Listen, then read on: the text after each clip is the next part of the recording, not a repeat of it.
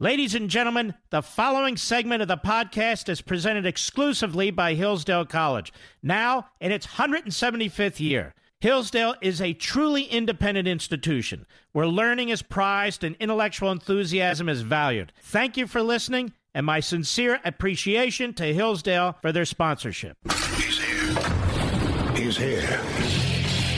Now, broadcasting from the underground command post, deep in the bowels of a hidden bunker, somewhere under the brick and steel of a nondescript building, we've once again made contact with our leader, Mark Levin.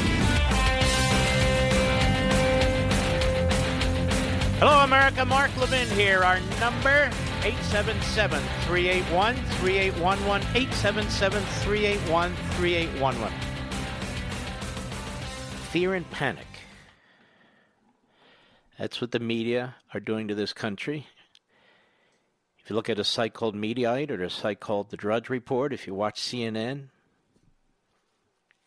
MSNBC, if you listen to some of these so-called experts as opposed to others.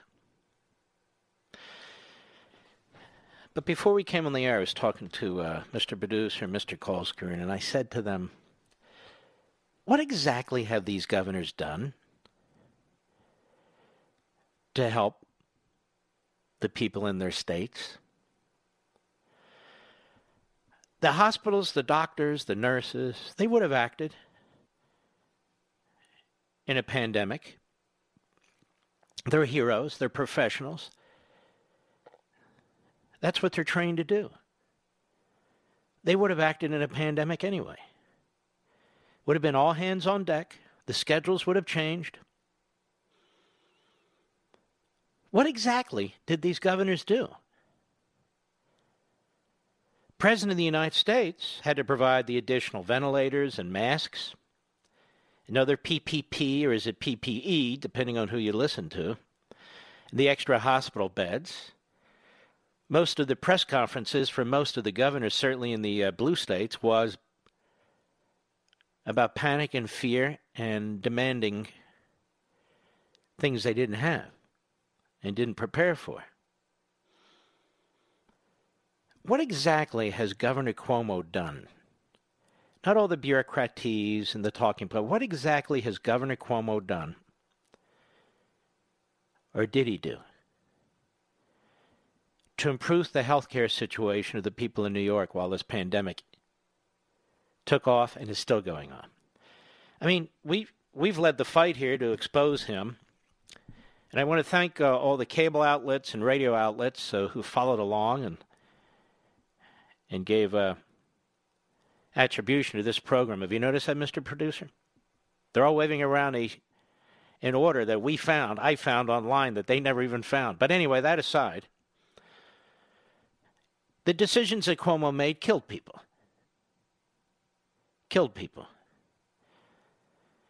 Almost 40% of the people who have died from this virus have died in and around New York City and northern Jersey. And almost 30% of them died in nursing homes and assisted care facilities. And Cuomo and Murphy and others put the most vulnerable among us at risk. But I'm sitting here, you listen to all the reporting and you read all the writing and go on, and I'm wondering, the vast majority of these guys, what did they do exactly to improve the treatment, the efficiency, the provision of health and medical care in their areas? Almost nothing that I can think of. All they pretty much have done they have used their police forces to impose lockdowns. Lockdowns of churches and synagogues, lockdowns of small businesses, lockdowns of entire neighborhoods and communities, for which they are to be praised according to the media. And any effort to undo these lockdowns, the media asks the question, how many people will die Why? Are the lockdowns preventing people from dying? We just saw, in the case of New York, Cuomo just said, and we'll play it later, 60% of the people who've died were in lockdown, were at home. In other words, when they sent kids and college students back to their homes, some of whom might have been carriers, by the way, with their parents and grandparents, that had the reverse effect, didn't it? That never made sense. Dr. Ioannidis from Stanford told us that early on. Dr. Katz from Yale told us that early on. But I'm quite serious. Shuffling paper, shuffling around resources, demanding federal interference, demanding federal this and federal that. What did most of these governors actually do to effectively address this pandemic? And the answer is virtually nothing. This is why the media and these Democrats are wedded to the lockdowns. That's all they've got. They can't point to anything else. And they will insist over and over again, despite the fact there are many scientific experts out there who disagree with Lord Fauci, among others, that you lock down the wrong people. You don't lock down all the people. You lock down the most vulnerable people once you figure it out. But it's very difficult for Cuomo to take the boot off the throat of New York City and his entire state. It's very difficult for Newsom to take the boot off the throat of his various metropolitan areas, but the entire state. It's very difficult for Murphy, all these guys. The clown in Michigan. They haven't done anything medically or healthcare-wise to confront this illness in any significant way, but exercise something akin to martial law. Now, I know I'm the point of the spear when I raise these issues, like the death toll would not be anything near what they said, that many more people have the virus and are asymptomatic than is being reported, which, of course, brought down the percentage of death. And, of course, death is it's a terrible thing, so it's not something that that's to be taken in an unserious way, but that's not the point. The point is the information we've been given.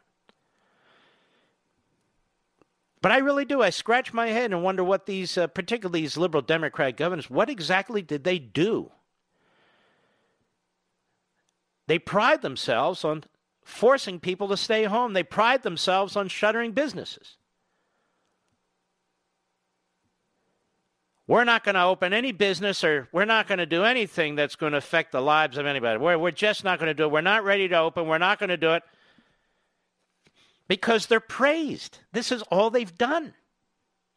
They've taken out the brass knuckles of government and punched everybody in the teeth.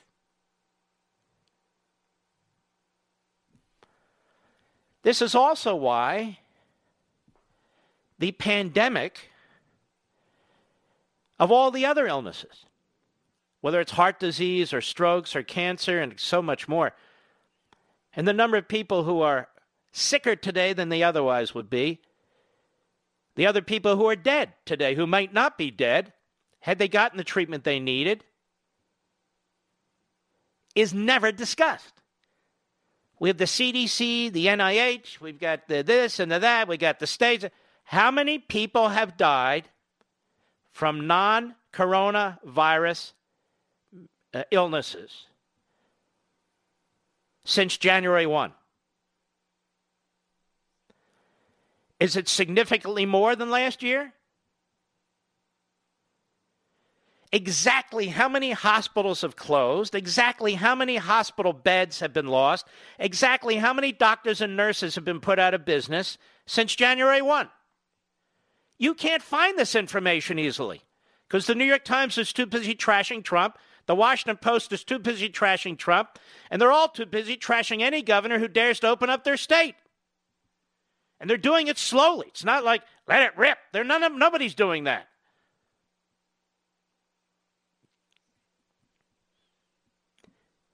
The governors that have had an authoritarian, even fascistic impulse are the ones that are praised by the New York Slimes, the Washington Compost, and their sycophants in cable, network, and satellite news.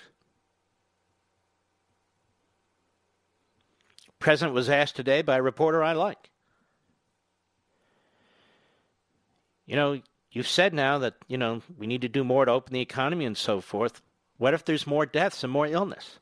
Now, that is based on the assumption that if we have more deaths and more illness, it's because more people are free to live their lives. But why is it based on that? We were just told by Cuomo that 60% of the deaths occurred by people who are hunkering down.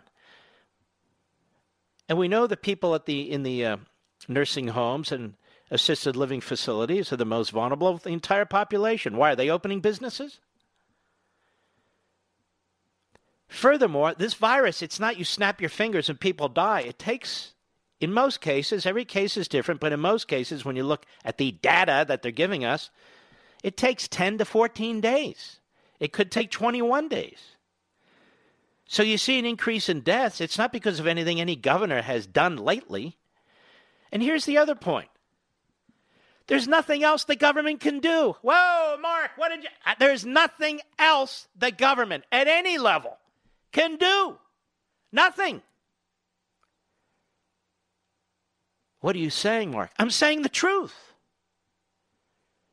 And if I'm the first to point it out, so be it.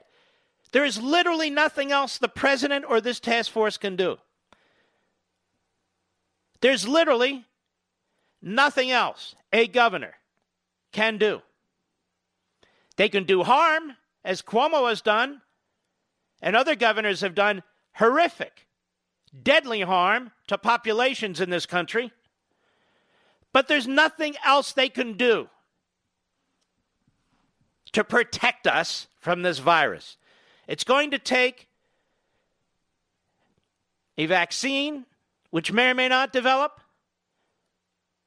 It's going to take some treatments, which may or may not develop. All of which, even when working with the government, all of which are going to have to come out of the private sector. The pharmaceutical companies, the labs, and so forth. But there's nothing else a governor can do to protect us. This is a deadly virus. Now, the president has taken steps for which he was attacked to try and protect us. And he's done so more than any governor in any of the states. When it comes to immigration, when it comes to travel, when it comes to Red China, when it comes to Europe, filling the voids that states had for instruments, for medical wear, and on and on and on. Nancy Pelosi and Chuck Schumer, the Democrats, they have no plan. They have no idea. There's nothing else the government can do. All they want to do is spend money. All they want to do is spend money because the vast majority of their base relies on the federal government for its sustenance. The vast majority of the Republican base does not. And so spending us into oblivion enriches and rewards their base. And that's all they care about. They'll burn down the country in order to get power. They don't care. And so they keep pushing fear and panic. The New York Times, we talked about this yesterday, is leaked a so-called report that hasn't been vetted, that hasn't been tested, that even the CDC itself, from which the report came, distanced itself, said, oh, well, that's not a final report. But the New York Times got it. It talked about 3,000 deaths a day, starting in June, I believe. And they headlined this thing. Why? They didn't have all the facts. They didn't have all the facts. Fauci denies it. Birx denies it. Why did they do that? Fear and panic. If you sow fear and panic, people will give up their liberties. Ask your neighbors. Talk to them. Many of them are frightened to death. And in order to have fundamental transformation, the centralization of government, all these radical progressive ideas of a minimum income for every human being in the country, taxing wealth, subsidizing states and their pensions and their overspending, destroying the vote, anything you can think of, funding Planned Parenthood, taxpayer funding of all abortions. These are all proposals that have come out of Nancy Pelosi as she is the House of Representatives, as we know. Fear and panic. Look at Cuomo. He's an incompetent buffoon.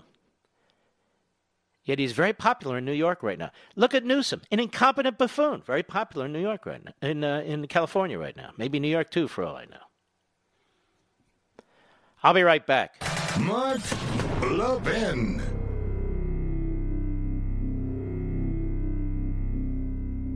If you and your family are finding yourself at home with extra time on your hands these days, I know an excellent way to fill it. Take a free online course from Hillsdale College. Hillsdale offers dozens of online courses on topics including the U.S. Constitution, economics, history, and literature. Right in your own home, on demand, and absolutely free of charge. Hillsdale students learn the inspiring history of America.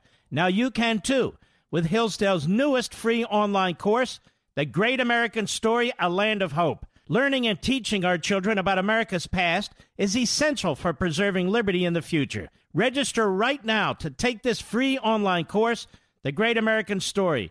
It's a production masterpiece, and it paints a picture of America as a land of hope, founded on high principles. This course and dozens of others on a variety of topics are available to you and your family for free right now. Go to levinforhillsdale.com, Levin for Hillsdale.com.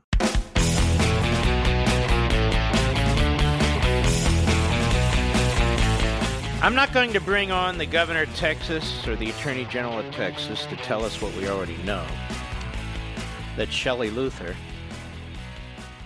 is a political prisoner, that a left-wing judge threw her in prison because she dared to open her salon because she needed to feed her kids, and the people who work there need to feed their kids. We will hear what Judge Eric Moyer had to say. Many of you have heard it, many of you haven't. And we will hear what Shelley Luther has to say in response, a Dallas salon owner. Shelley Luther, as my man Daniel Horowitz points out at Conservative Review, is a civil rights hero. She will be hated by the media and the left. If she were out there going to prison over illegal immigration, or over an LGBTQ issue, she'd be called a hero. But here she is, a lady who stands up against the system, stands up against the court, peaceably, civilly, for opening her salon. And the judge throws the book at her. A week in prison and $1,000 a day. And I want to pursue this further as only I can. We'll be right back.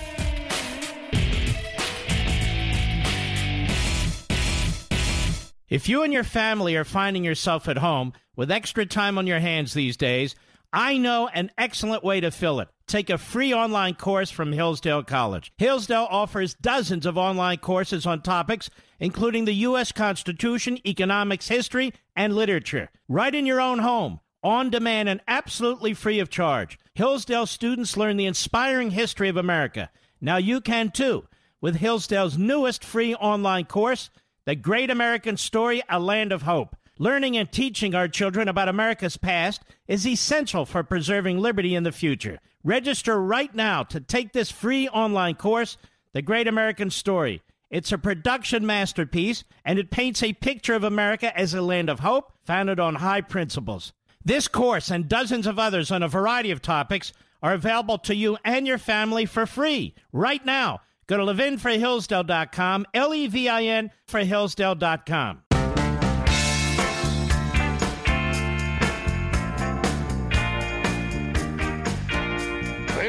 is America's Constitutional Convention. The Mark Levin Show. Call in now. 877-381-3811.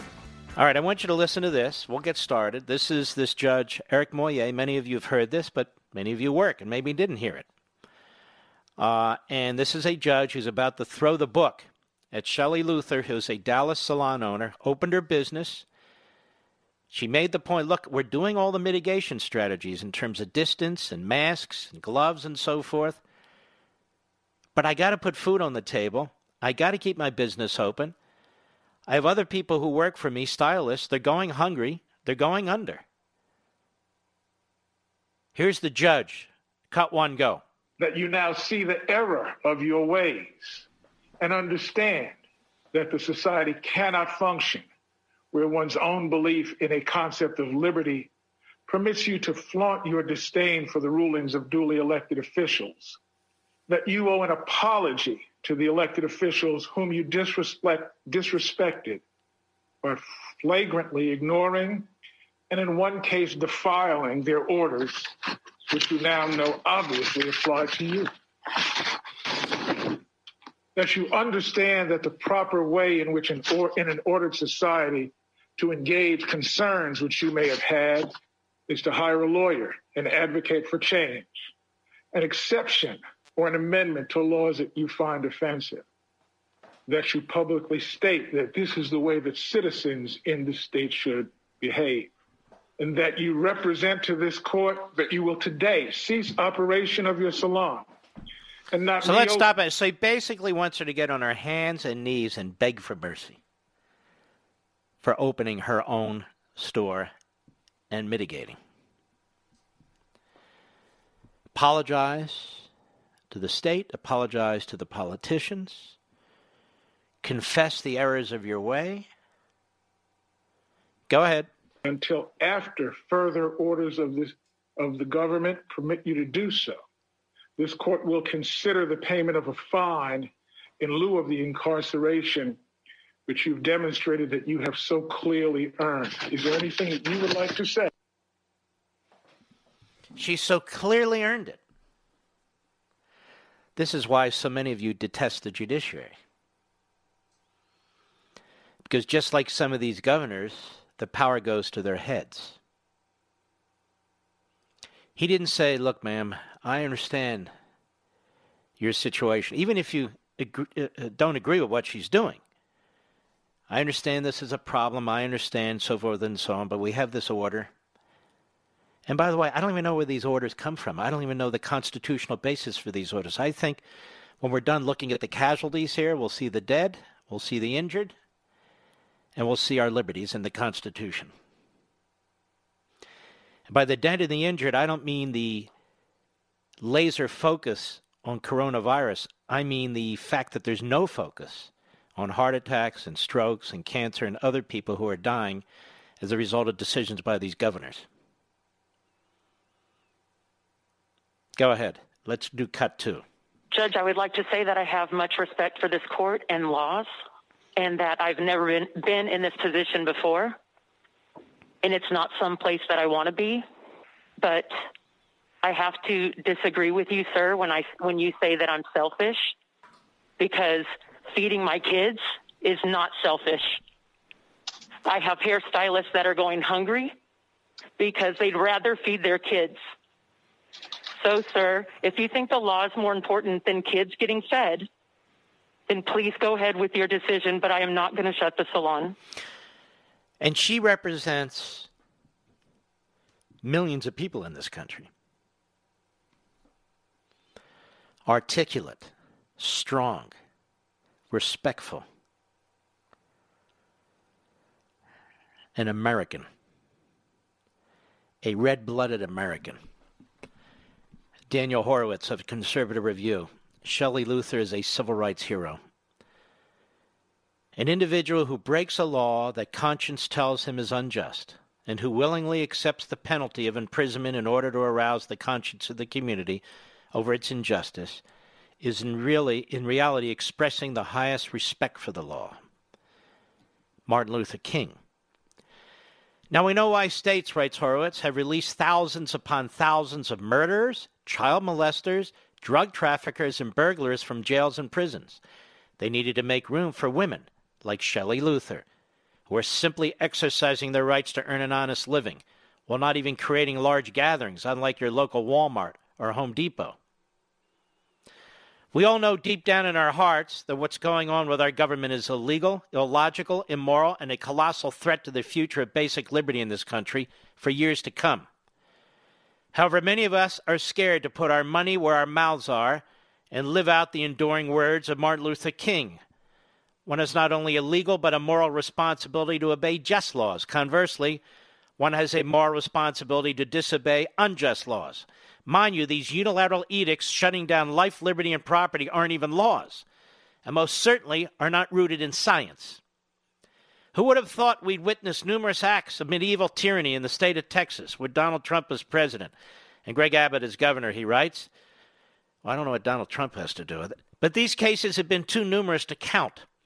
The case that will hopefully serve as the fulcrum to this revolt against tyranny is that of Shelley Luther, a salon shop owner who refused to close her business and has now been ordered to sit in jail for 7 days for essentially doing what the governor himself said is the right course of action.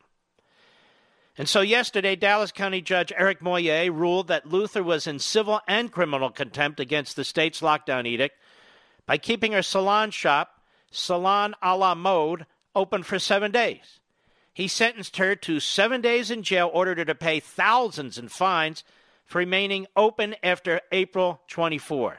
She had publicly torn up cease and desist order from County Judge Clay Jenkins, who's the county's executive a day later.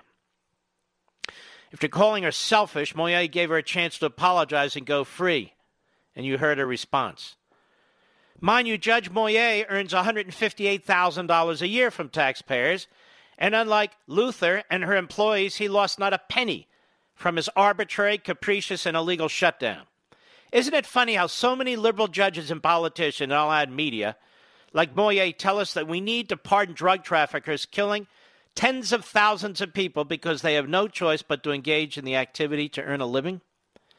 The sickening fact here is that Dallas County jails have released 1,000 real criminals under the guise of not spreading the virus. Yet now they arrest peaceful business owners like Luther for having a handful of people in her business while Walmarts and Subways are wide open.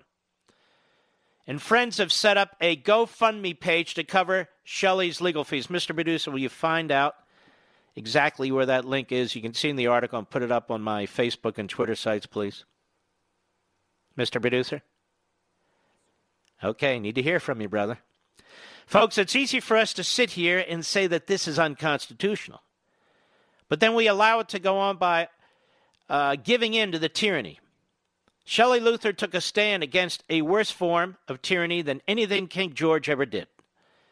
The easier thing would have been for her to apologize, but our founders warned us against that. As Sam Adams wrote in the Boston Gazette on April 7, 1771, the liberties of our country, the freedom of our civil constitution, are worth defending at all hazards, and it is our duty to defend them against all attacks. It will bring an everlasting mark of infamy on the present generation, enlightened as it is, if we should suffer them to be wrested from us by violence without a struggle, or to be cheated out of them by the artifices of false and designing men. Now, many will say Shelley made her point and should not have taken it further, but we will never change anything if we allow our Constitution to be shredded with impunity. As James Madison warned, it is proper to take alarm at the first experiment on our liberties. We hold this prudent jealousy to be the first duty of citizens and one of the noblest characteristics of the late Revolution. The free men of America did not wait till usurped power had strengthened itself by exercise and entangled the question in precedents. Well, we're far beyond the first alarm at this point. Every single clause of the Bill of Rights has been violated, and there's no end in sight in most states. Ironically, by the time Luther was sentenced, Abbott had already terminated the order, closing businesses. He himself has expressed frustration with the shutdown. 16 hours later, both the governor and Attorney General Ken Paxton put out statements condemning Judge Moyer's ruling and calling for Luther's release. It's a good start, but why is he not calling on the Board of Pardons? I was thinking this myself. To send him a pardon recommendation immediately. How can this happen in Texas of all states? There have been too many examples of this in Texas throughout the past month. Whatever happened to the Attorney General's threat of lawsuits? Stop monitoring the situation and start filing lawsuits. This country, as vast as its geographic expanse is, has become too small to contain the two competing worldviews of liberty versus tyranny that we are seeing today. It's time for the president, the Republican governors, to pick a side. Well, it's clear the president has picked a side. None of this would be happening in terms of any of the opening at all had Trump not been pushing this for 6 weeks and pushing it again today. He's under attack already. You're telling people to protest? You support protest despite your guidelines? The media have been trying to set him up, been trying to have him contradict his advisors, on and on, because that's all they know. That's all they know. Well, I'm going to remind you of something. Remember Cloward and Piven? We've talked about this over the decades. Their strategy? These were ultra-left-wing political activists and professors, American sociologists. And they came up with their strategy in 1966 and pushed it on the Democrat Party and their surrogates to great effect. And the Cloward-Piven strategy is a political strategy outlined in 1966 that called for overloading the U.S. public welfare system in order to precipitate a crisis that would lead to a replacement of the welfare system with, quote, a guaranteed annual income and thus an end to poverty. Let me put it to you this way. The Cloward and Piven strategy, if applied by patriots, would mean that people who own salons should all open them. You can mitigate. You know how to do it with masks and people 6 feet apart. You don't need to be told. I'm just saying, if that strategy was turned against, in particular, Democrat governors in California, New York, and Michigan, in Illinois, New Jersey, or Republican governors, in particular in Maryland, there's not enough law enforcement that could do a damn thing about it. There's not enough courts that could do a damn thing about it. Whether it's barbershops, nail salons, tanning salons, tattoo parlors, restaurants of any kind, salons, on and on and on and on. Little businesses all over this country. There'd be nothing they could do. Now, unlike the hardcore left, you would be trashed by the New York Slimes, the Washington Compost, the Constipated News Network, MSLSD, and all the others who sit on their fat asses collecting salaries while they report from their basements. If we're left to the New York Times, we would starve to death. Left to the Washington Post, we would die of thirst. Left to CNN, we'd go without clothing. Left to MSNBC, we wouldn't have a roof over our heads because none of these people know how to do anything. It's the people who actually know how to do something and do it with their hands that make this country work. The media do not make this country work, not today. The Democrat Party media of the day is destroying this country. They're very proud. The New York Times had a full page of all the New York Times mobsters who received a Pulitzer Prize. If you look at the Pulitzer Prize committee, it's filled with leftists. You have to be a leftist these days to get a Pulitzer Prize. And the fool who started the 1619 Project over the New York Times, she won a Pulitzer Prize for the 1619 Project. Enemy of the people. President's been right all along. Sorry, there's no getting around it. Not the free press, the unfree press. I'll be right back. Mark Levin.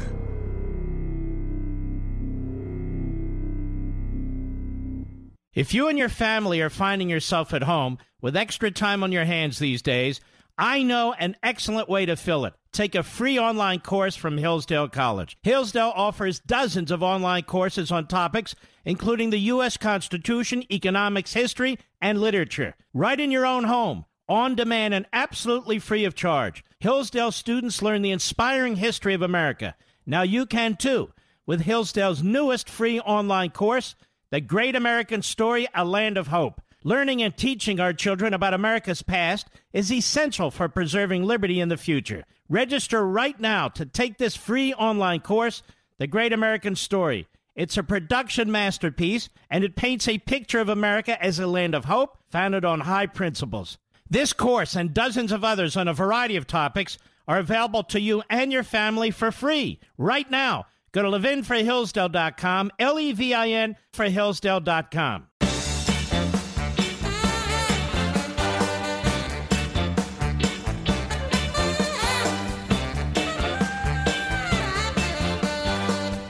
I want you to listen to this.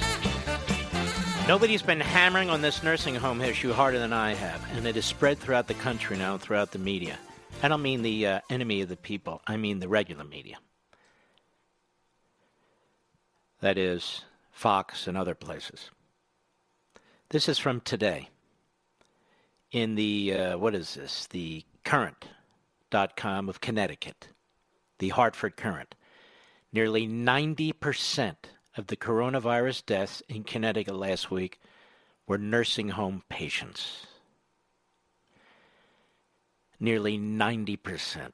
Ned Lamont, you should have protected those people on day one the way Governor DeSantis has.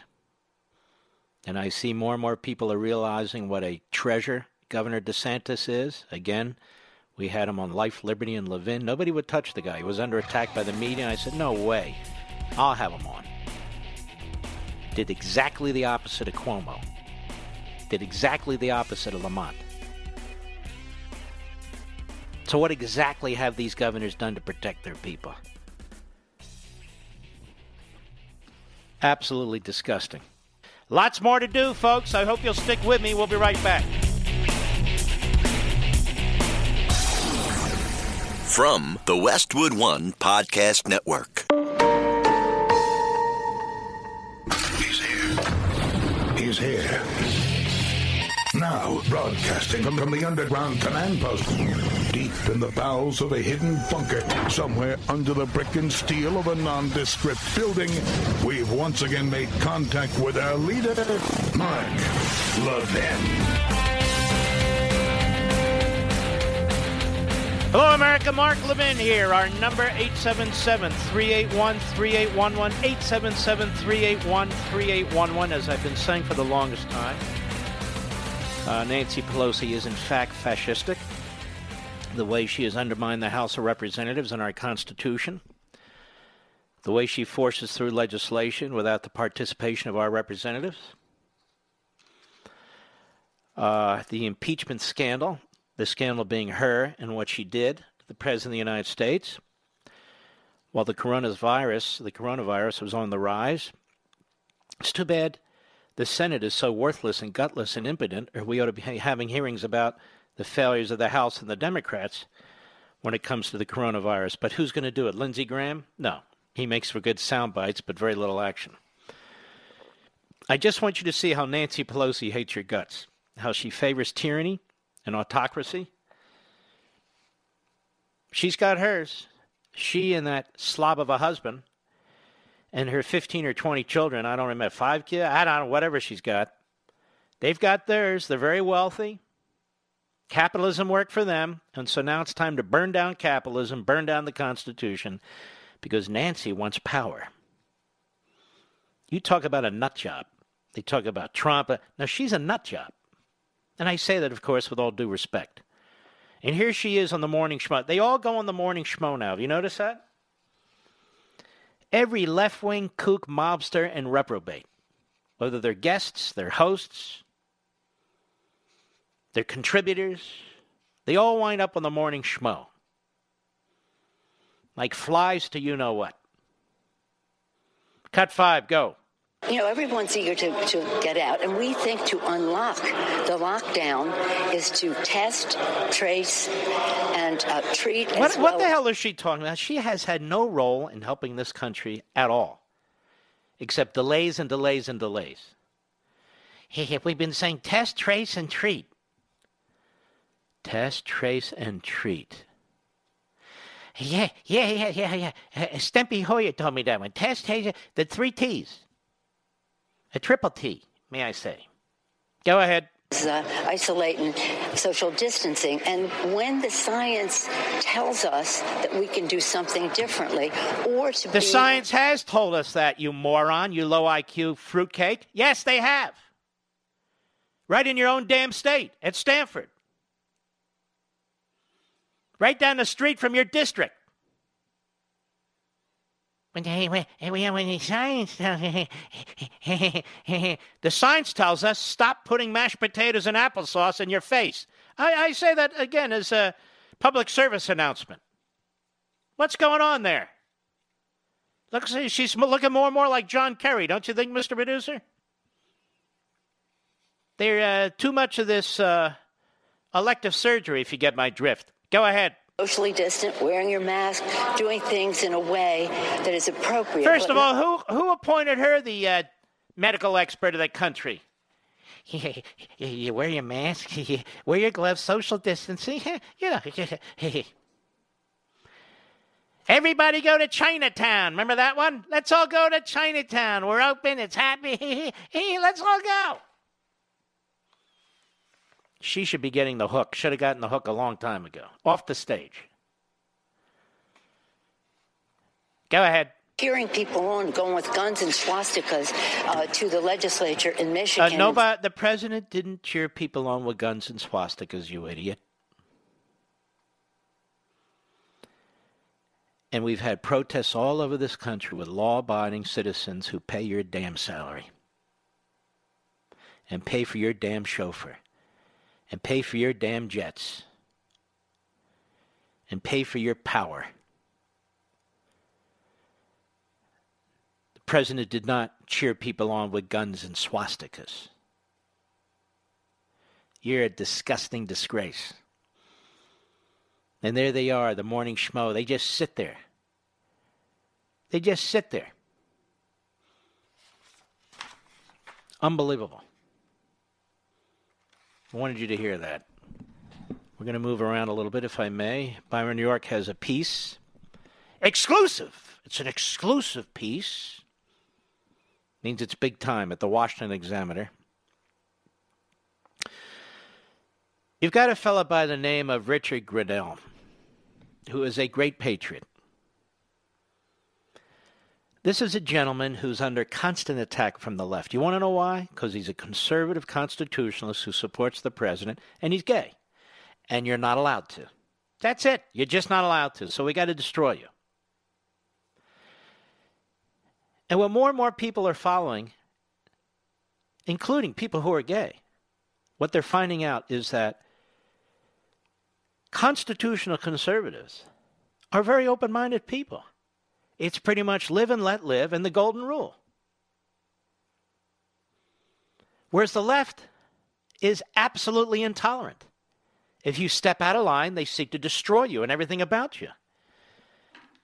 If you're gay, you must be a liberal Democrat. If you're black, you must be a liberal Democrat. If you're Hispanic, you must be a liberal Democrat. If you're a Jew, you must be a liberal Democrat, and on down the line. Well, some people like to think for themselves. They actually believe in liberty. So here's Byron York's piece, exclusive, DNI, Director of National Intelligence, to Adam Schiff. The transcripts are ready to release. A big development in the fight over 53 secret interviews the House Intelligence Committee conducted during its Trump-Russia investigation. Acting Director of National Intelligence Richard Grenell has sent a letter to Chairman Adam Schiff notifying him that the transcripts of all 53 interviews, over 6,000 pages in all, have been cleared for public release. Quote, all the transcripts with our required redactions can be released to the public without any concerns of disclosing classified material, Grenell wrote to Schiff in a letter dated 2 days ago. The Intel Committee did the first probe into the Russia 2016 campaign, writes York, Russia campaign interference, and allegations of Trump-Russia collusion. Even today, its findings make up most of what we know about the affair. As part of the investigation, it was run by then-majority Republicans. The committee interviewed some key witnesses in the Trump-Russia matter: Donald Trump Jr., Steve Bannon, Andrew McCabe, Sally Yates, Michael Cohen, Hope Hicks, and many more. The interviews were conducted in secret. But by September 2018, with the committee's report long finished and made public, the Republicans who still controlled the committee decided the interview transcript should be released to the public. In a rare moment of comedy, Democrats agreed. And on September 26, 2018, the committee voted unanimously to release the transcripts. But there was a catch. The documents would have to be first checked for classified information by the intelligence community. So off it went to the intelligence community, never to be seen again. But now, May 2020, they're still secret. 2 weeks ago, the Wall Street Journal editorial board reported that the IC, the intelligence community, had finished its review of 43 of the transcripts, but Adam Schiff was refusing to release them. The paper said Schiff was also preventing declassification of the remaining 10 transcripts. See, this guy is a Soviet fascist, too, this guy Schiff.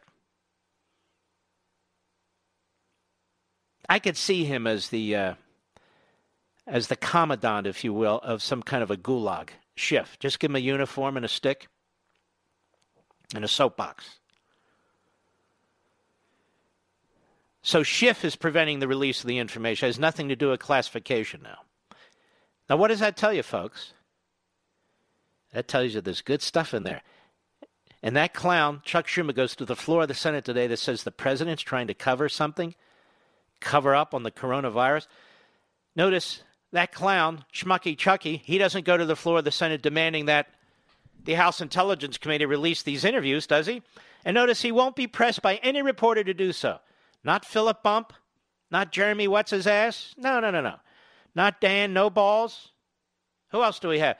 Peter Baker? Or Baker's Peter? I don't know. In the letter, Grinnell revealed that the 43 transcripts have been finished since June 2019.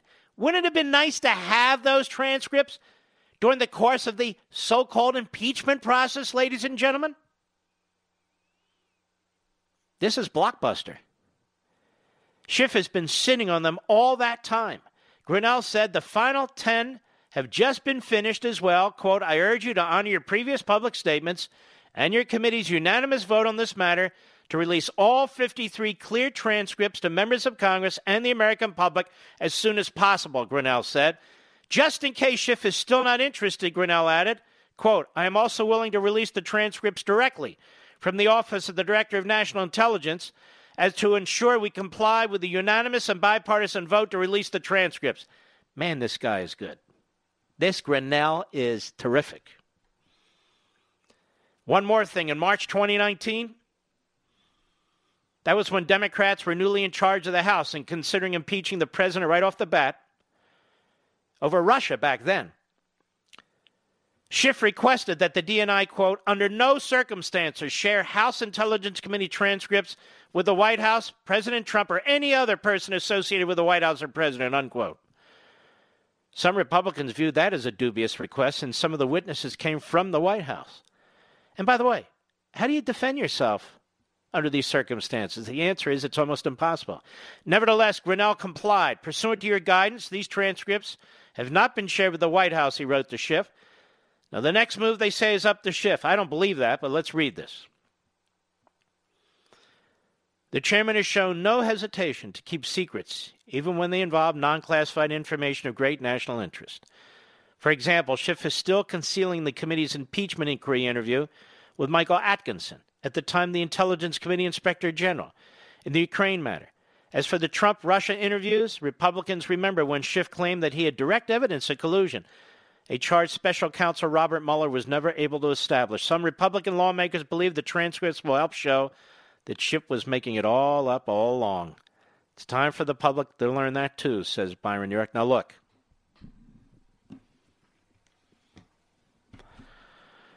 These fools claim they want transparency, they want the truth. These fools claim they want oversight. Tell me, Where's the editorial in the New York Slimes demanding the release of these transcripts? There hasn't been one. Where's the editorial in the Washington Compost demanding the release of these transcripts? There hasn't been one.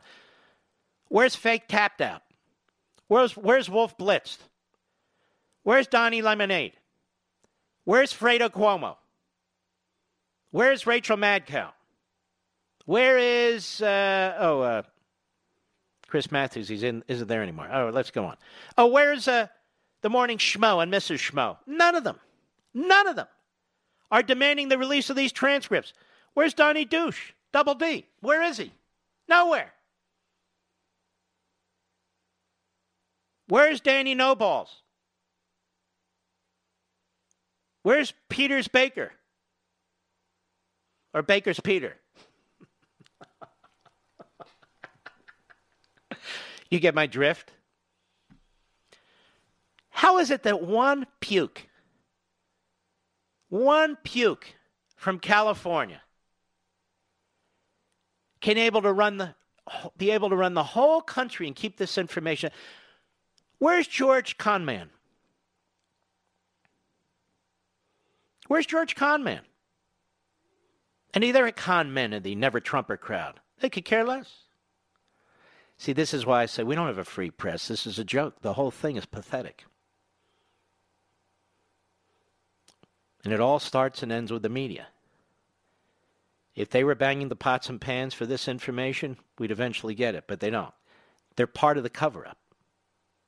They're part of the coup operation, as I've called it all along. They participated in it.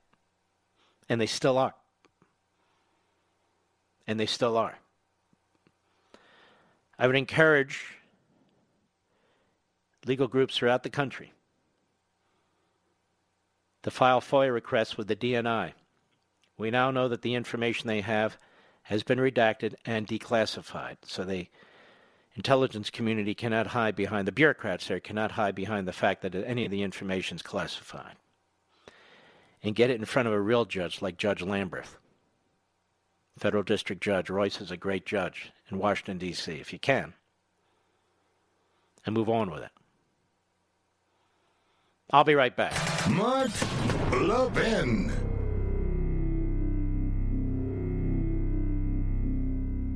In today's digital age, where cyber threats loom larger than ever, safeguarding your personal information is paramount. So why is Congress considering a law that could put your credit card data at greater risk of being hacked and exposed to foreign networks? This Durbin-Marshall credit card bill could jeopardize your financial data, make it more susceptible to cyber intrusions. It's a controversial bill that proposes a shift in billions of dollars worth of consumer transactions to payment networks that lack the robust security measures consumers rely on. Who could possibly want that? Well, the answer? Woke corporate megastores seeking to inflate their multi-billion-dollar profit margins. The Durbin-Marshall credit card bill will undermine our safe and convenient payment systems and endanger your data security. It's time to take a stand. Visit electronicpaymentscoalition.org. Make your voice heard. Tell your senators to oppose the radical Durbin-Marshall credit card bill, paid for by the Electronic Payments Coalition.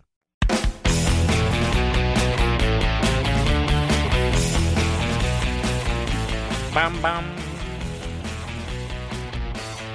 Bum, bum. Well, ladies and gentlemen, Andrew Cuomo, according to the media, is the most popular governor in America.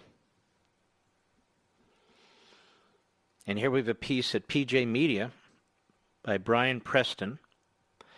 Cuomo gives people another reason to hate New York. He'll tax coronavirus volunteers. I said, whoa, what's this all about? Even if you were not working for any pay in New York, but you were still being paid in your home state, pay that enabled you to volunteer and put your own health in danger to help New York. In other words, to go to New York from other parts of the country to help the people in New York who needed help. Well, guess what? Andrew Cuomo says you owe New York state income taxes. Healthcare workers that came to New York to help fight the coronavirus pandemic at its epicenter will have to pay state taxes, according to the governor. He addressed the issue Tuesday at his news conference. He said, we're not in a position to provide any subsidies right now because we have a $13 billion deficit. And by the way, it is $6.1 billion deficit before the pandemic. So half of it had nothing to do with the pandemic. So there's a lot of good things I'd like to do, and if we get federal funding, we can do, but it would be irresponsible for me to sit here looking at a $13 billion deficit and say I'm going to spend more money when I can't even pay the essential services. That's his answer to people who've come in from around the country.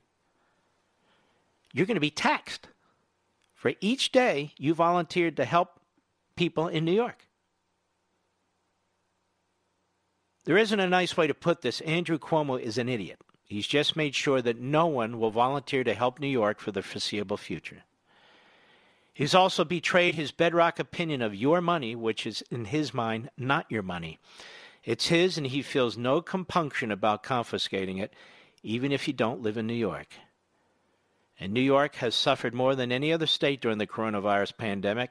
The leadership it has elected, Governor Cuomo, Mayor de Blasio, are the reason why. They're immoral. Even though the state government asked thousands of people to come to New York from out of state to help fight the virus, now they have to pay New York State taxes, even on income they might make from their home states that they're paid while they're in New York. Can you believe that, Mr. Producer? Do you think people are going to come into New York and volunteer to help after this? Put your lives on the line? This is the most foolish, buffoonish, moronic man to serve in public office. And he sits there in the home of the New York Times, and of course the New York Times doesn't turn its propagandistic guns on Cuomo or the other left-wing outlets in New York. MSLSD and the putrid buffoons who pose as hosts there, they don't turn their propagandistic guns on Cuomo. Look at this guy. In addition to sending the killer virus into nursing homes, the guy is now telling people who come from anywhere in the country to help the people in New York, we're going to tax your income. Well, we volunteered, doesn't matter. We're going to tax you on the number of days you were here.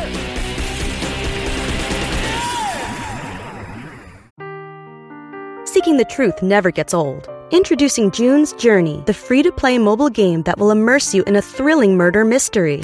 Join June Parker as she uncovers hidden objects and clues to solve her sister's death in a beautifully illustrated world set in the Roaring '20s. With new chapters added every week, the excitement never ends. Download June's Journey now on your Android or iOS device, or play on PC through Facebook Games.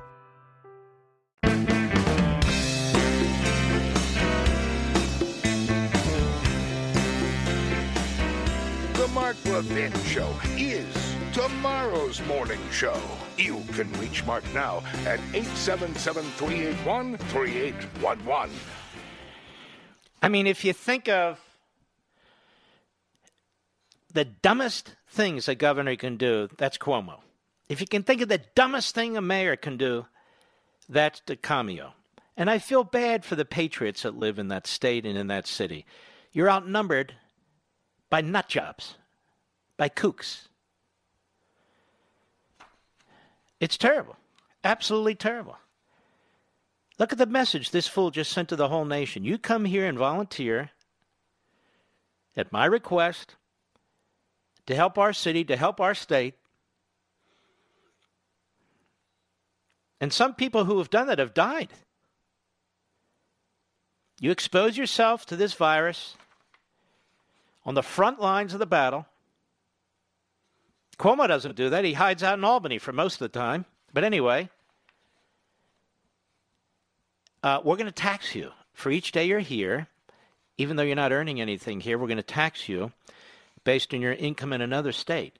And not only that, you're going to have to fill out a New York tax return. Tell me, ladies and gentlemen,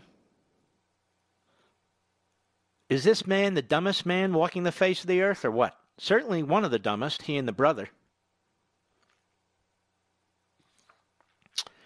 Unbelievable. If you find yourself in credit card debt and paying a lot of interest, you might want to consolidate it into your mortgage. It's an effective way to get out of debt faster while wasting less money on interest. Now, folks, mortgage rates continue to remain low. It's not going to stay that way forever. Now is the right time to call my friends at American Financing. I strongly recommend them. I know them. They're a wonderful family. They've been in business 20 years. Their mortgage consultants are only focused on your goals. There's never any pressure, never any hidden fees. They don't get commissions. They're salary-based, and they're focused on tailoring a loan for you, if it makes sense. Now, you can pay more in interest and less in principal, but why would you do that? You know what that's called? Burning money. They give you just simple conversations and guidance. They know that what they're doing because they've been doing it for around 20 years. Helping people just like you save up to $1,000 a month, sometimes more, all without resetting your term. So make the 10-minute call. That's all it takes. Call them now. They're there. Get your free mortgage review. You may even be able to postpone 2 mortgage payments. You got your pen to write the number down? Here we go. 888-900-1828. That's 888-900-1828. Or you can apply online with AmericanFinancing.net. American Financing, NMLS 182334, www.nmlsconsumeraccess.org. I thought Chris Matthews retired, Mr. Producer. Apparently not. Apparently not. All right, there's so much to get to here. Cancer patients. You know who have suffered through all this? Cancer patients, heart patients, patients with diabetes, patients with lung and kidney issues. In other words, patients that are suffering from maladies that are deadly if not treated properly, and in some cases even if treated properly. PJ Media, Stephen Green, Cancer Treatments on Hold, the Invisible Health Costs of the Shutdown. Dr. Scott Gottlieb, former commissioner of the FDA and resident at the American Enterprise Institute, warns of the broad public health impacts of people too scared to see their doctors, even for cancer treatments, during the Wuhan virus shutdown. Gottlieb tweeted that data from community cancer practices shows sharp drops in oncology visits, including a steep 17% decline for chemotherapy in the Northeast. He also reports that cancellations and no-shows have doubled, which means people in need of elective cancer screenings aren't getting them. Telemedicine visits are up, but not nearly enough to make up the difference. New cancer patient visits are down by more than a third. Not to put a fine point on it, but this is a big, steaming bowl of not good. In a report for the Cancer Letter, Matthew Bin Han Ung spoke with Dr. Bobby Green, no relation of the author, Chief Medical Officer for Flatron Health. Dr. Green said, "We've seen a drop-off in new patient visits. We've seen a drop-off in chemotherapy visits. We've seen a drop-off in follow-up appointments. We've seen an increase in cancellations. This puts many practices at risk. Not to mention the risk potential cancer patients who aren't getting screened and current cancer patients who are skipping chemo treatments out of fear of the Wuhan virus." And as Dr. Green noted, it isn't just cancer patients. He said, "You've read that people aren't showing up at hospitals for strokes. People aren't even showing up for appendectomies." Dump, Mr. Producer, dump. Which is just mind-boggling to me. The incidence at hospitals has gone down. What's happening to all those people suffering from all these various illnesses? He says, when are we going to start seeing the people who developed a cough that might have been a sign of lung cancer, or a mass that was lymphoma, who normally would have gone to see their doctor but have delayed it? CBS's Ricky Kleiman tweeted to Gottlieb that in New York City, people are afraid of going anywhere near a hospital or medical center right now, even if their appointments were not already canceled by the doctor's office. And this is why I have nothing but disgust and frustration for the fear and panic being pushed by the media, whether it's the Drudge Report, whether it is Mediaite, whether it is CNN and MSNBC, whether it is newsrooms all over the country. This is a very, very serious illness, this virus. But the constant panic and the constant fear, and I talked about this months ago, this is bad enough. We don't need the constant panic and the constant fear because you're going to get people killed. Just need the facts. The whole point of flattening the curve was to prevent the infection rate from overwhelming the medical system's ability to treat sick people. Whether sick people were infected by the Wuhan virus, had a broken arm, required chemotherapy, etc. We were very fortunate that we did indeed flatten the curve, and although things were dicey in New York City for a while, the medical system never became overwhelmed. The thing to remember is, absent a vaccine that might never come, the Wuhan virus is here to stay. Many more will get infected, and yes, some, almost all with pre-existing conditions, will die. That's the nature of a pandemic, but we've done the hard work of preventing the worst-case scenario, where overwhelmed hospitals stack up bodies like cordwood while turning away cancer patients, those in need of emergency medicine, etc. But we put such a scare into people that the Wuhan virus is causing people to miss out on cancer treatments, emergency medicine, etc., as though we never did flatten the curve. This is insanity, and it has to stop. I'm asking the New York Times, will you do a full-page article on the number of people who have died as a result of not seeing a doctor, of not going to a hospital because you scared the S out of them? Or of these scientists and experts telling people, if you don't really need surgery, they call it elective surgery. Well, elective surgery, ladies and gentlemen, can be determined if you're going to have a heart attack, if you have cancer, and a number of other things. Will you do that study? Will you do that? Is there anybody in the media who's going to do this? No. It's hard work. And it goes against the narrative. The narrative of Cuomo, the narrative of Newsom, the narratives in Michigan and Illinois and Connecticut and New Jersey. It was Ron DeSantis, the governor of Florida, who was the first to tell me and my audiences about all the empty hospital beds, about how there are more hospital beds now than there were before the pandemic, about the effects on hospitals and doctors. It was one of the top cancer surgeons in Miami, whose name I shall keep out because he didn't say I could use it, who told me about what was happening in doctors' offices all across this country and all across his city and state as they were shuttering. Then the media just keep pushing. The websites just keep hyping. They want their hits. Everybody wants something out of this. The Democrats want to control voting.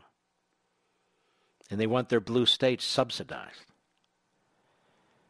But who's truly looking out for the sick people? As I said to you before, what exactly has Newsom done to improve health care and medical delivery? What exactly has Cuomo done? They shuffle resources around. They shuffle papers around. They didn't protect their nursing homes and their assisted living communities. They basically have been loud voices for subsidies. In some cases, subsidies they didn't need, like ventilators and beds. All the press conferences Cuomo had, he screwed up the subway system. He screwed up the bus system in New York City. He screwed up the nursing homes and the assisted living facilities. He comes into this pandemic shorthanded. He comes into this pandemic $6.1 billion in the hole, which now the rest of us are supposed to make up. And then the icing on the cake is any volunteer who comes into New York or came into New York from another part of the country to help New York who were asked by Cuomo to come to New York are going to be taxed on their income for the number of days they were in New York, as if they're basketball players earning $140 million a year.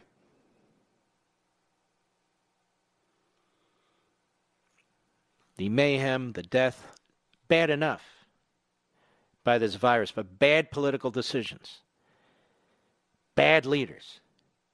And all they do is attack Trump, who tried to back up and help these failed governors and these failed mayors, who had to quickly produce devices and equipment that the Obama-Biden administration didn't have or didn't replenish, listening to the science every step of the way. And yet they say Trump didn't act fast enough. Do you know of a politician who acted faster than Trump? Was it Pelosi? No, she was walking in Chinatown, telling everybody to come to Chinatown. Was it Schumer? No. Schumer was still putting out statements about John Bolton. Was it Romney? No, Romney wanted 3, 4, 5 other witnesses in the phony impeachment scam trial where they never were going to convict the president. So which politician was first? Which elected official was first? Donald Trump was first. He even beat out the media. And thanks to Brent Bozell and Newsbusters, we have that montage of the media, all the media, telling us this is what fine, don't worry. Don't let Trump, push into a panic, for God's sakes. I'll be right back. Mark Levin.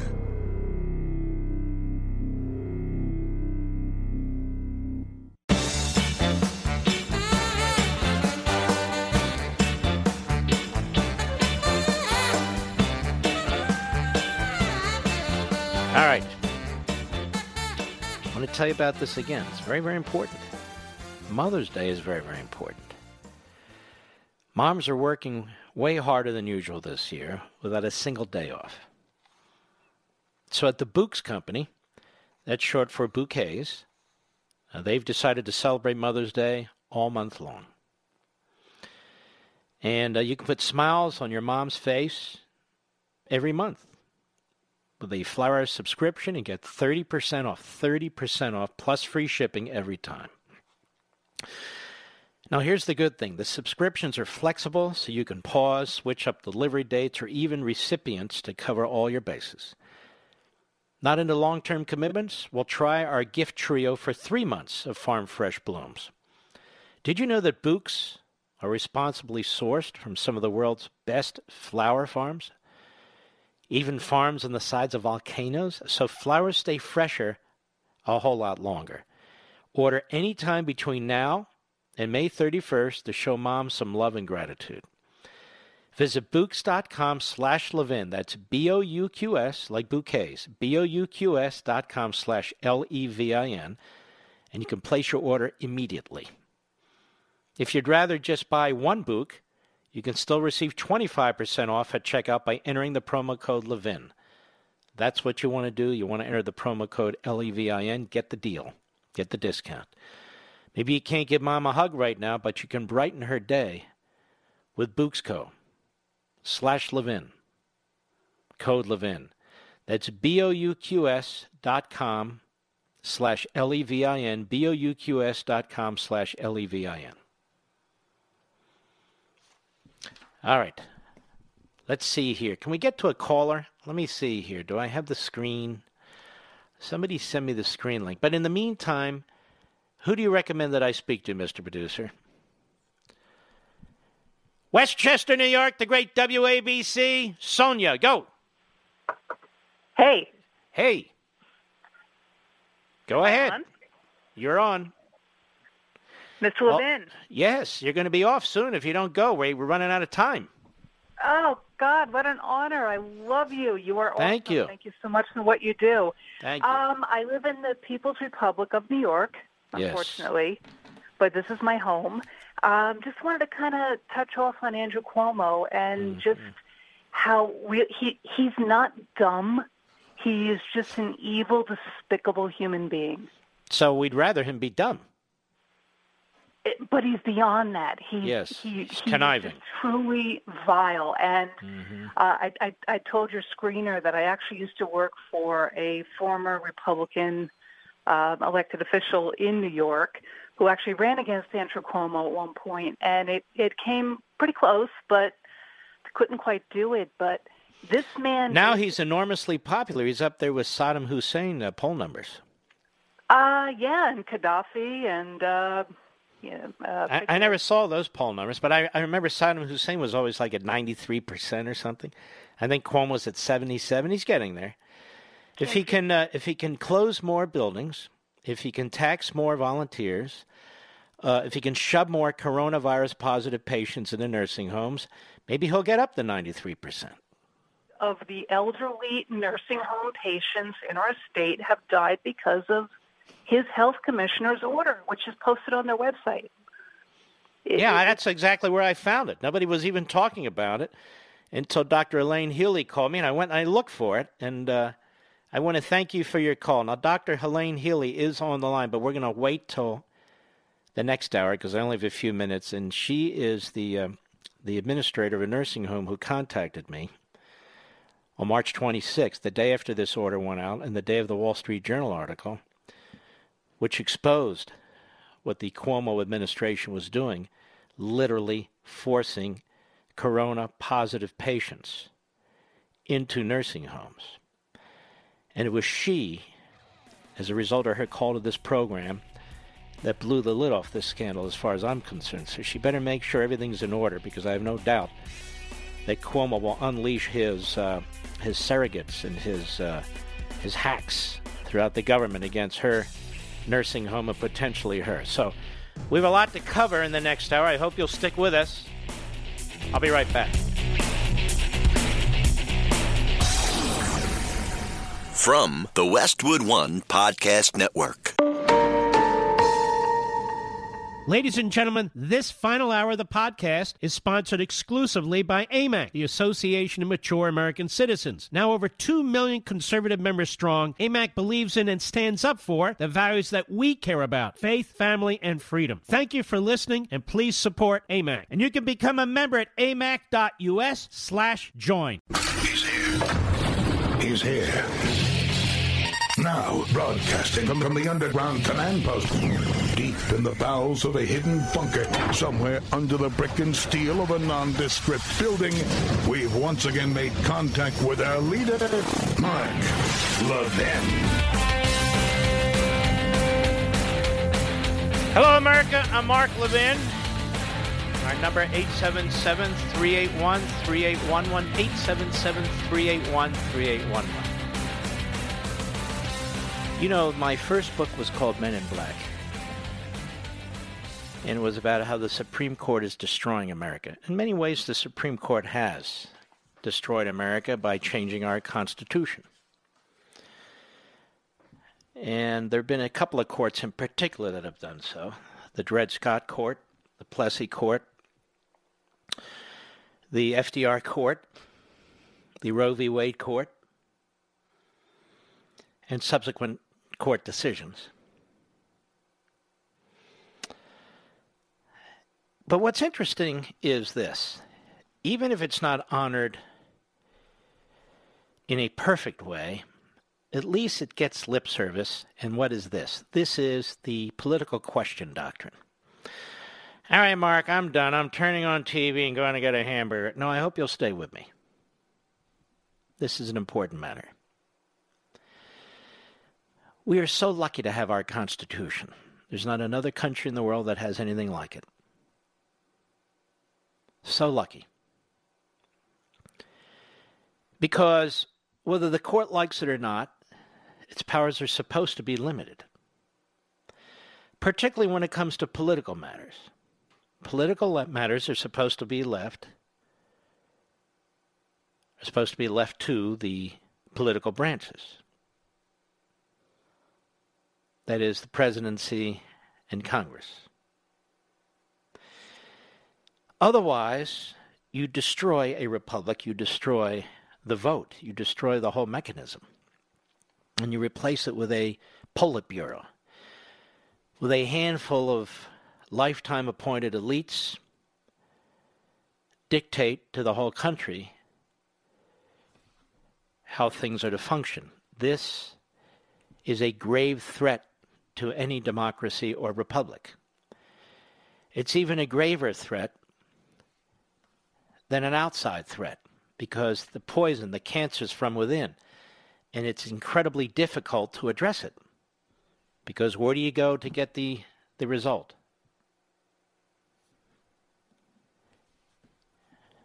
You go to the courts.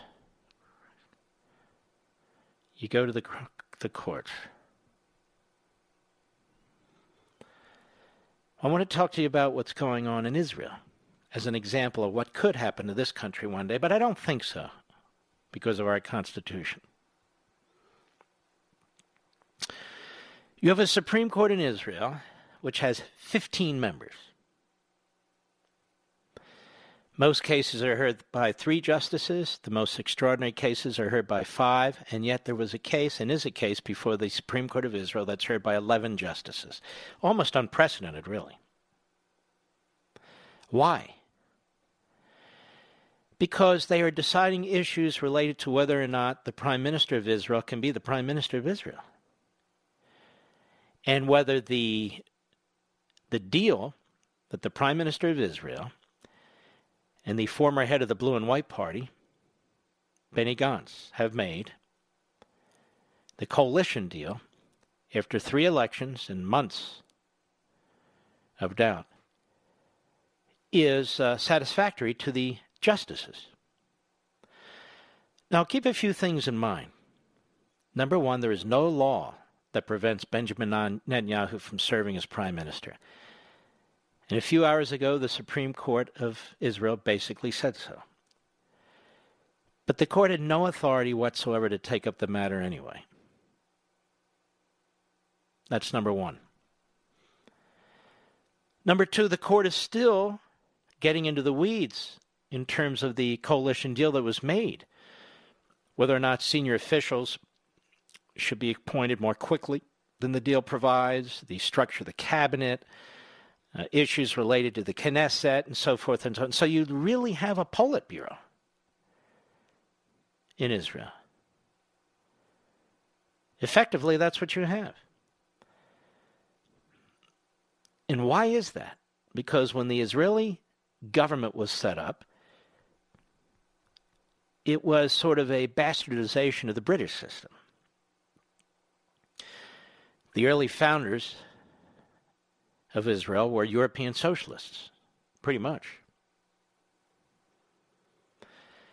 And so they enshrined, for all intents and purposes, their ideology and their power in the court system, particularly the Supreme Court. One of the things Benjamin Netanyahu has been trying to do during more than 9 years as prime minister is to reform that court and to reform their system. Here, of course, the president nominates, and then the Senate confirms or doesn't confirm. It's a very, very convoluted system in Israel, except here's the deal. They have a judiciary appointment committee. The committee is made up of 9 members. 3 of the members are sitting justices on the Supreme Court who participate in deciding what other justices are going to serve on the Supreme Court. So obviously they're going to go as best they can with lawyers who are ideologically similar to their own views. That's 3. Then there's 2 other members who are members of the Israeli bar. Those 2 members and the 3 justices make up a majority of 5 out of 9. And almost always vote that way. So you have this cabal of 5.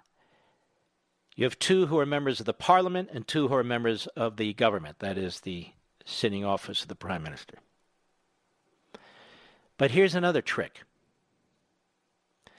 7 out of the 9 members of this judicial selection committee have to approve or confirm somebody for the Supreme Court of Israel. What does that mean? That means the 3 justices on the court can veto anybody they want to. They have the final say.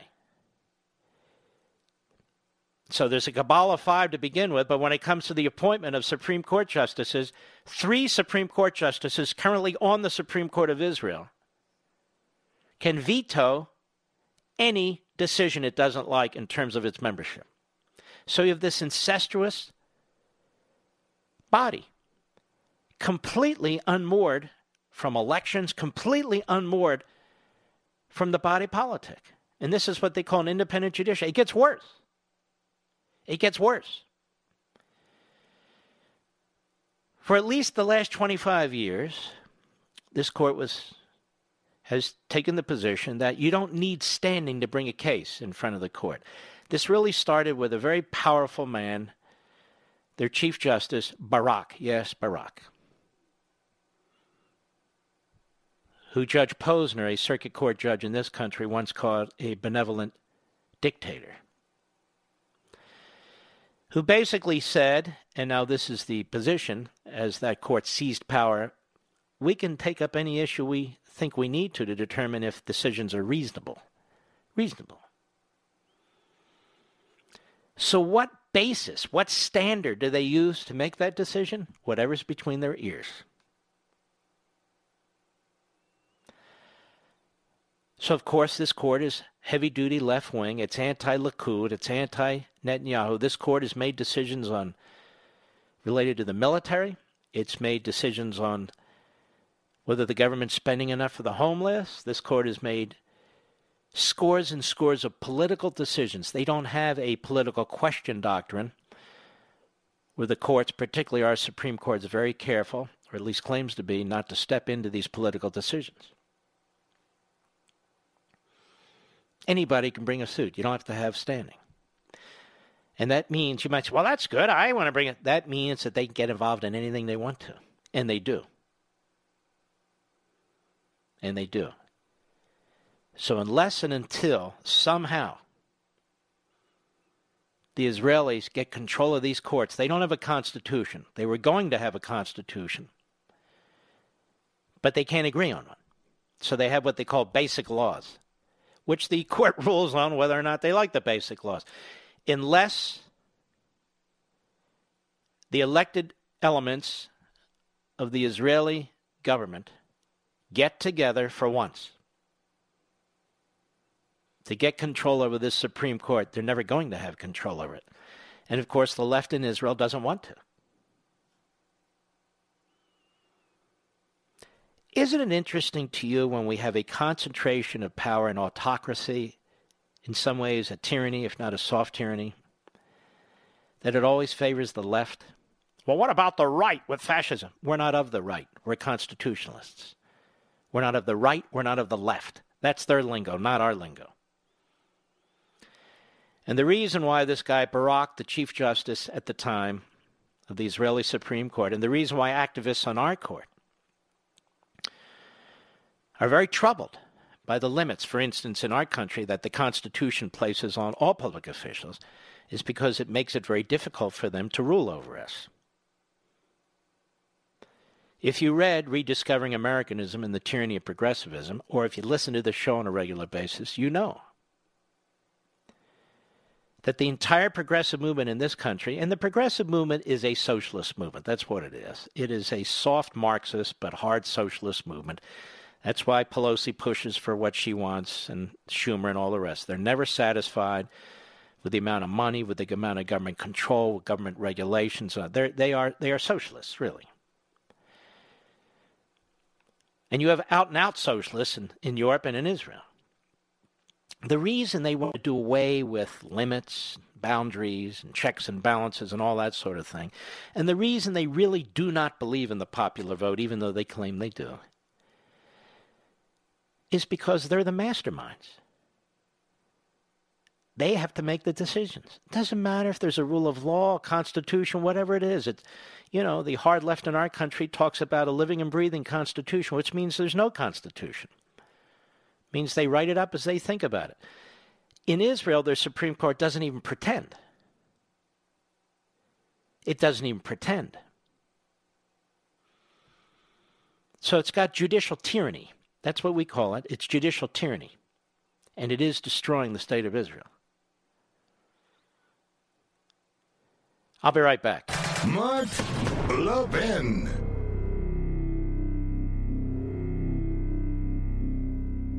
AMAC, the Association of Mature American Citizens, is one of the fastest-growing organizations in America, now over 2 million conservative members strong, and I'm one of them. AMAC believes in and stands up for the values that we constitutional conservatives care about. More than talk, AMAC fights. A full-time presence in Washington, AMAC pushes back against reckless spending, disasters like Medicare for All, and the expanding reach of the federal government. And beyond advocacy, joining AMAC gives you access to a wealth of benefits and discounts, including special member-only rates on car insurance, travel discounts, cell phone plans, and a hell of a lot more. And if that's not enough, you'll get AMAC's bi-monthly magazine, full of insightful articles on issues that matter to most of us, we conservatives. As I said, I'm an AMAC member, and you should be too. Join today at amac.us. That's AMAC.us.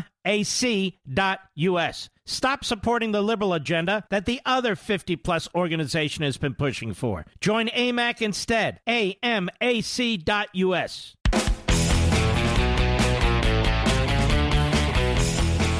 I want to give an example of how the media worked with the left and the left worked with the media and why they really are one and the same. Here's a piece in Politico where one of the co-founders said, I don't give a damn about investigating the Tara Reade matter. I want Biden to be coronated. And trust me when I tell you, virtually every newsroom in America thinks exactly the same way. They're dealing with the Tara Reade matter as they're trying to figure out how to broom it, sweep it under the rug. They're trying to figure out how to say they covered it while not covering it, but they're definitely not going to go and seriously pursue it. Unless they feel that Biden is so bad, then they'll use it and whatever else they can use to take him out. But right now, that's not happening. This is the Politico headline. It's a left-wing site. The left struggles in coronavirus fight. It's not clear progressives will be able to win concessions in the next relief package. And it goes on, poor AOC and others. Here they thought they could really fundamentally transform America. Poor Pramila Yappa-Yappa-Doo, whatever her name is, Washington State, Mark Pocan of Wisconsin.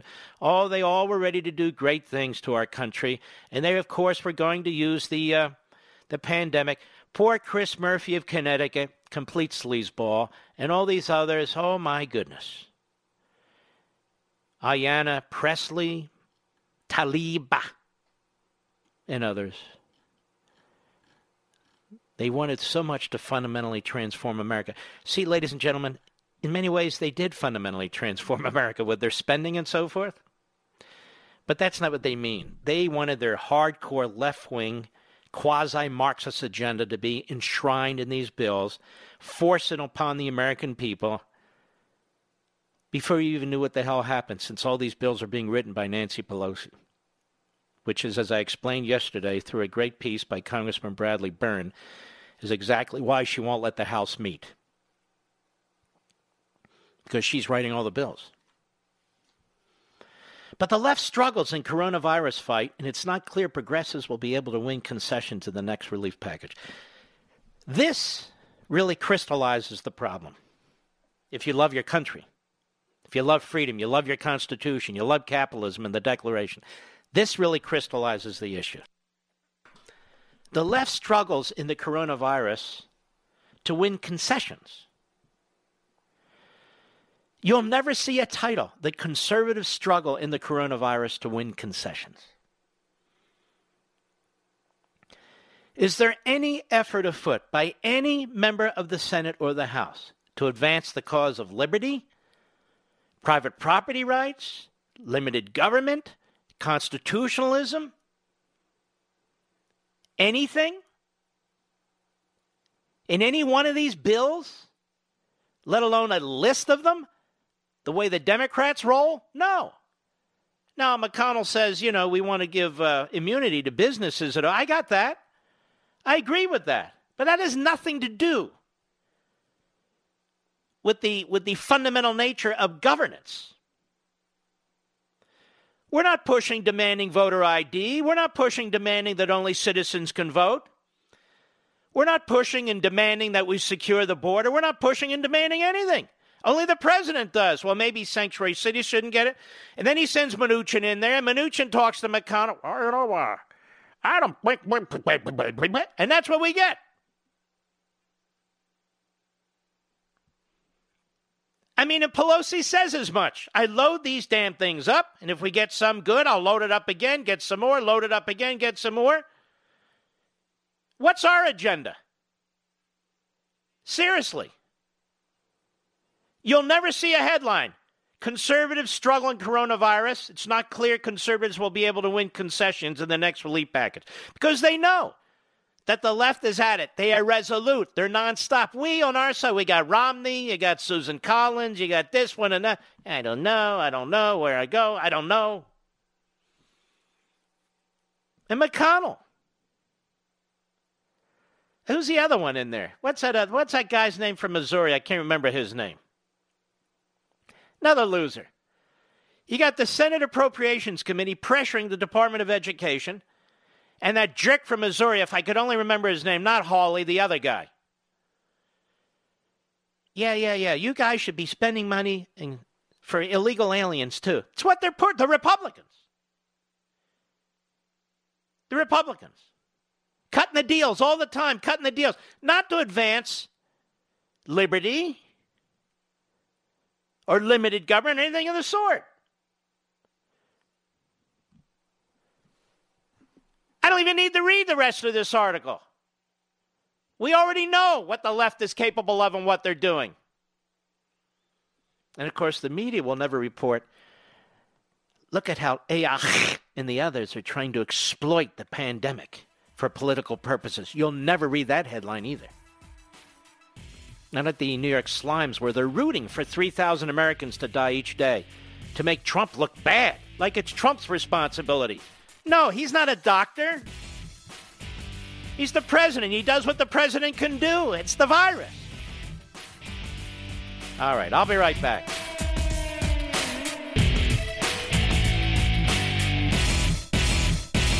AMAC, the Association of Mature American Citizens, is one of the fastest growing organizations in America. Now over 2 million conservative members strong, and I'm one of them. AMAC believes in and stands up for the values that we constitutional conservatives care about. More than talk, AMAC fights. A full-time presence in Washington, AMAC pushes back against reckless spending, disasters like Medicare for All, and the expanding reach of the federal government. And beyond advocacy, joining AMAC gives you access to a wealth of benefits and discounts, including special member-only rates on car insurance, travel discounts, cell phone plans, and a hell of a lot more. And if that's not enough, you'll get AMAC's bi-monthly magazine, full of insightful articles on issues that matter to most of us, we conservatives. As I said, I'm an AMAC member, and you should be too. Join today at amac.us. That's AMAC.us. Stop supporting the liberal agenda that the other 50-plus organization has been pushing for. Join AMAC instead. AMAC.us.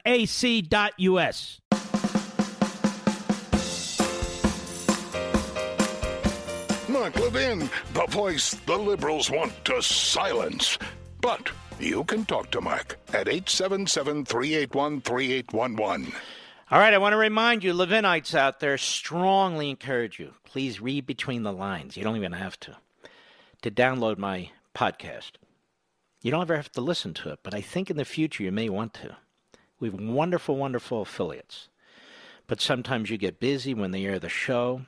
We have a couple affiliates out there that, well, I won't comment. But 99% of them are terrific, wonderful program directors, station managers, regional managers, and so forth and so on. Just a couple. So go to marklevinshow.com, Mark, Levin show.com. Click on the audio rewind, middle at the top of the homepage, the button. Click on audio rewind, middle at the top of the homepage. That'll take you to the podcast page. Then choose your platform. Google Podcast, Apple Podcast, Stitcher Podcast. People like the Apple, but the others are good too. And we're going to continue to promote this. So I hope you'll do it. If you're not sure how to do it, ask somebody in your household who is, or call up a friend or your son or your daughter or whomever on the phone, and they'll walk you there. It's so simple. It takes 3 minutes. Otherwise, I wouldn't know how to do it. And then the podcast, you can listen to it anywhere. If you have a computer, you have a Macintosh, an iPad, a laptop, you have a cell phone. I mean, really, any communication form, you'll be able to listen to it. So that's the benefit of that. So I hope you'll check it out, the marklevinshow.com podcast. I want to go to Dr. Elaine Healy of New Rochelle, New York, who called us on that memorable day, March 26th. Elaine, how are you? Elaine Healy, are you there? Yes. How are you, Elaine? Hi, Mark. I'm hanging on. Thank you. You, Elaine Healy, deserve all the credit in the world. You called this program. You put your neck and your career on the line. You said, I'm ringing the alarms here that we have an order from the state of New York, the governor and his assistant Zucker, which is going to threaten the lives and the well-being of the residents in our nursing home and the nursing homes all over this state, particularly the city and the metropolitan area, because they're going to force people who have had this virus and are still positive with this virus into our nursing homes. There's nothing we can do. We can't get them on the phone. They're not listening to us. We're trying to figure out how to properly object to this because our residents are going to be threatened. Did you lose any residents? Oh, I'm sorry to say that we have. Mm-hmm. And this was all, or not all, but most of it was preventable, wasn't it? Well, there was a good deal that was preventable. I think that there was a component that happened and would have happened anyway, much like it did in Kirkland. But certainly the sort of that one-way directive that we had to accept coronavirus virus patients into the facility really fanned the flames, if nothing else. Certainly patients that did not have any coronavirus patient residents already, those places were potentially infected, and places that were dealing with outbreaks, it certainly made it a lot worse. But the reason I wanted to call in, or that I called in tonight, and I was listening to you, and by the way, I wanted to thank you so much for championing the cause of the nursing homes. And it's thanks to you. If I didn't have your call, you remember how astonished I was? Yes. I said, he's doing what? Yeah. I mean, really horrified. Yeah. But you got the word out ultimately. So I think finally they're starting to pay attention. And but earlier this evening you were saying, what have governors done? Really, what have they done to help? And I was thinking about something that could have been done and still should be done to help, and specifically nursing homes. And that is, and you're not going to believe this either, but here it comes, the issue of testing. The issue of testing. So if you were in charge, I think that you would probably... My priority would be nursing homes, assisted living homes, senior citizen facilities, as well as people with other comorbidities. But that would be my priority, like the governor of Florida, DeSantis. That was his priority. Exactly. And what I wanted to point out was that there was a widespread lack of testing available to nursing homes, certainly in the early weeks of the pandemic. And it persists in some spots to this day. And this made it very, very difficult to manage what was going on. And it was particularly ironic because testing was available in many places in these drive-through centers. So you could go, and even in New Rochelle, where this all began, I think it was March 13th, the governor set up an outpatient drive-through testing center, and it's right down the street from my nursing home. And, hundreds of people a day drove through and got tested, even those that really had no symptoms. And despite the facts that you're presenting to millions of people, this governor will make an excuse. Well, we wanted testing kits, but the federal government didn't have them, didn't give us enough, and we were competing, with Arkansas, and we couldn't get enough. You're telling me they were doing them right down the street? Right down the street for people that drove through. And that testing center is still going on. And to this day, this is the point I wanted to make, to this day, the New York State Department of Health has not inquired as to the nursing homes as to whether or not they have adequate testing to meet the needs of the facility. To this day, despite all the information now that's available about what's happening. Let me ask you this. Did they ever withdraw that March 25th order about who the people nursing homes need to take? No. So they haven't withdrawn that order? No, that's still active. Even though there's now clearly enough beds elsewhere. Well, when confronted about it, what he says is that that's a whole other story. But he does a pretty good tap dance around that issue. He says that when he's asked about the order that says that you have to take in patients from the hospital, he pivots and he says, well, if you have a patient in your facility that you can't manage. Oh, I heard him say this. Then you need to let us know so we can send them somewhere else. He does it all the time. And yet, I know you know about this, the poor man at Cobble Hill Nursing Home, the one that emailed the DOH to ask if he could have his patients transferred to not to the Javits Center, to the ship that was to the ship, Comfort, the Comfort. Right? Yeah. Yep. So here he was actually doing what it was that Cuomo says that we're supposed to do in the event that, not that anyone would ever do that, by the way, or knew that you could or should, but he was actually doing that. He emailed the Department of Health. He said, I have my facility is on fire, so to speak. I want to evacuate patients. He happened to say the Comfort, which, of course, he got slapped down for that, but why didn't they offer to take those patients and put them somewhere else? Well, because Cuomo says the protocol was that we couldn't send them to the Comfort.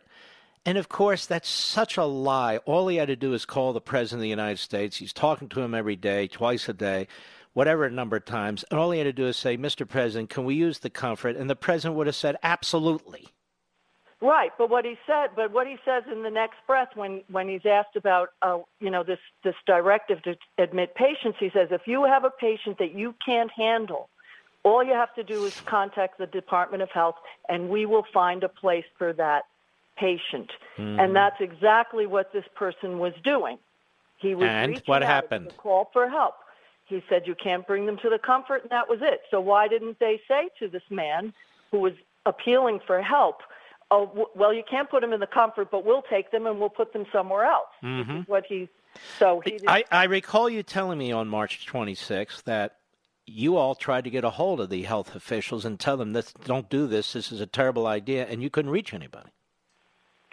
Well, we've been trying to reach them for a lot of different things, including testing kits. We reached out to them that day through our New York Medical Directors Association, which is the state chapter of the American Medical Directors Association, and registered with them our concern about this. And we also offered to partner with them as the physicians that practice in this environment to see if we could, bring our expertise to bear in the equation as we all tried to deal with this problem. But that didn't meet with any response. So, but as far as testing is concerned, to this day, they talk about, I think you were even quoting Nancy Pelosi, that what was it? Test? Oh, who knows? Who cares? I'm mocking her. Trace and treat and isolate and so forth. To this I think day, it's test, treat, trace, and ice cream, something like that. Right, okay. So, again, to this day, they have not asked us, do you have adequate testing to meet the needs of your residents?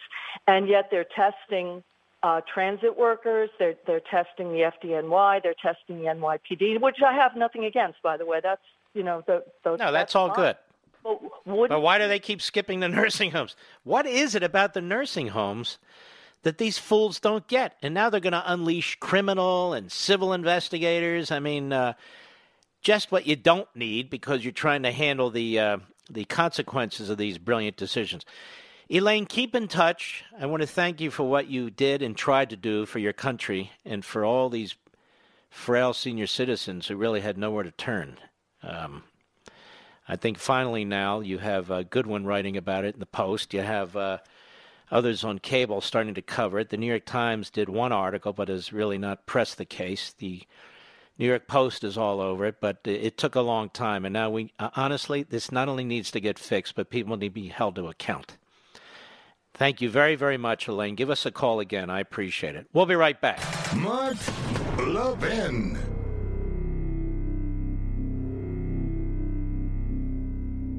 AMAC, the Association of Mature American Citizens, is one of the fastest growing organizations in America. Now over 2 million conservative members strong, and I'm one of them. AMAC believes in and stands up for the values that we constitutional conservatives care about. More than talk, AMAC fights. A full-time presence in Washington, AMAC pushes back against reckless spending, disasters like Medicare for All, and the expanding reach of the federal government. And beyond advocacy, joining AMAC gives you access to a wealth of benefits and discounts, including special member-only rates on car insurance, travel discounts, cell phone plans, and a hell of a lot more. And if that's not enough, you'll get AMAC's bi-monthly magazine, full of insightful articles on issues that matter to most of us, we conservatives. As I said, I'm an AMAC member, and you should be too. Join today at amac.us. That's AMAC.us.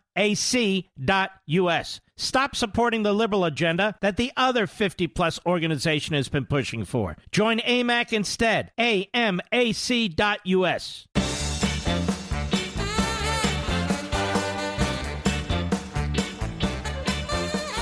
You know, I look at this list of people at the New York Slimes, among others, who got the Pulitzer Prize, and I think to myself, they got the Pulitzer Prize, ladies and gentlemen, for being radical liberals.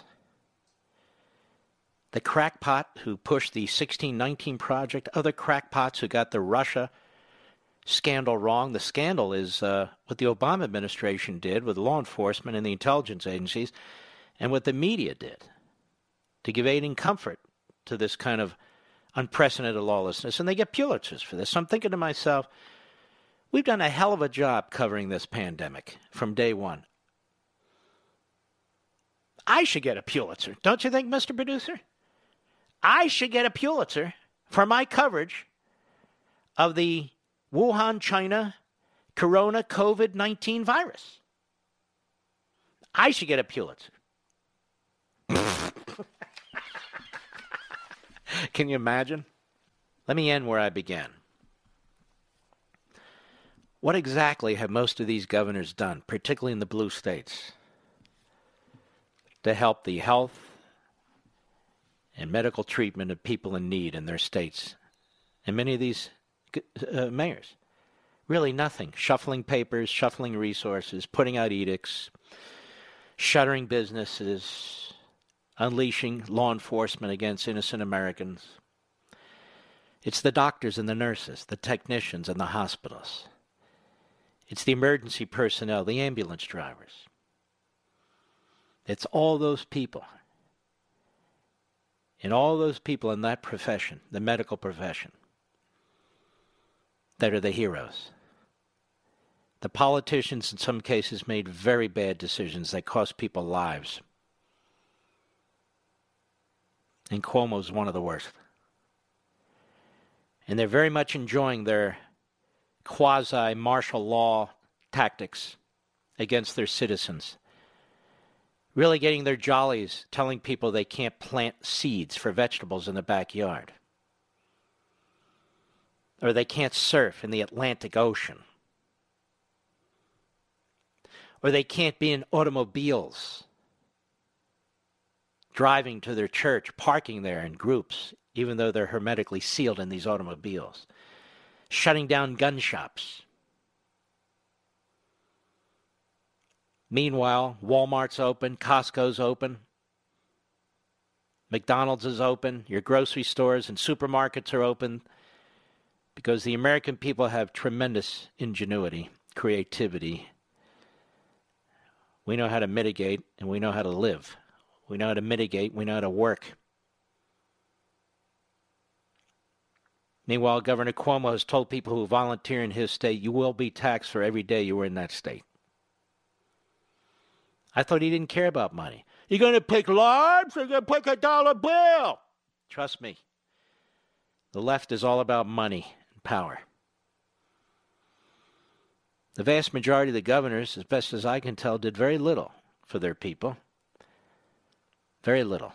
And in some cases did tremendous damage. It was the President of the United States who was trying to fill their voids, trying to coordinate with the private sector, trying to coordinate with the governors, the hospitals, the labs, the pharmaceutical companies. And, of course, he's attacked. Well, there'll be more tomorrow. We salute our armed forces, police officers, firefighters, and emergency personnel, and all you folks I just mentioned and more. Thank you for helping this country and helping your fellow man. And I'll see you tomorrow right here on the radio. God bless you. From the Westwood One Podcast Network.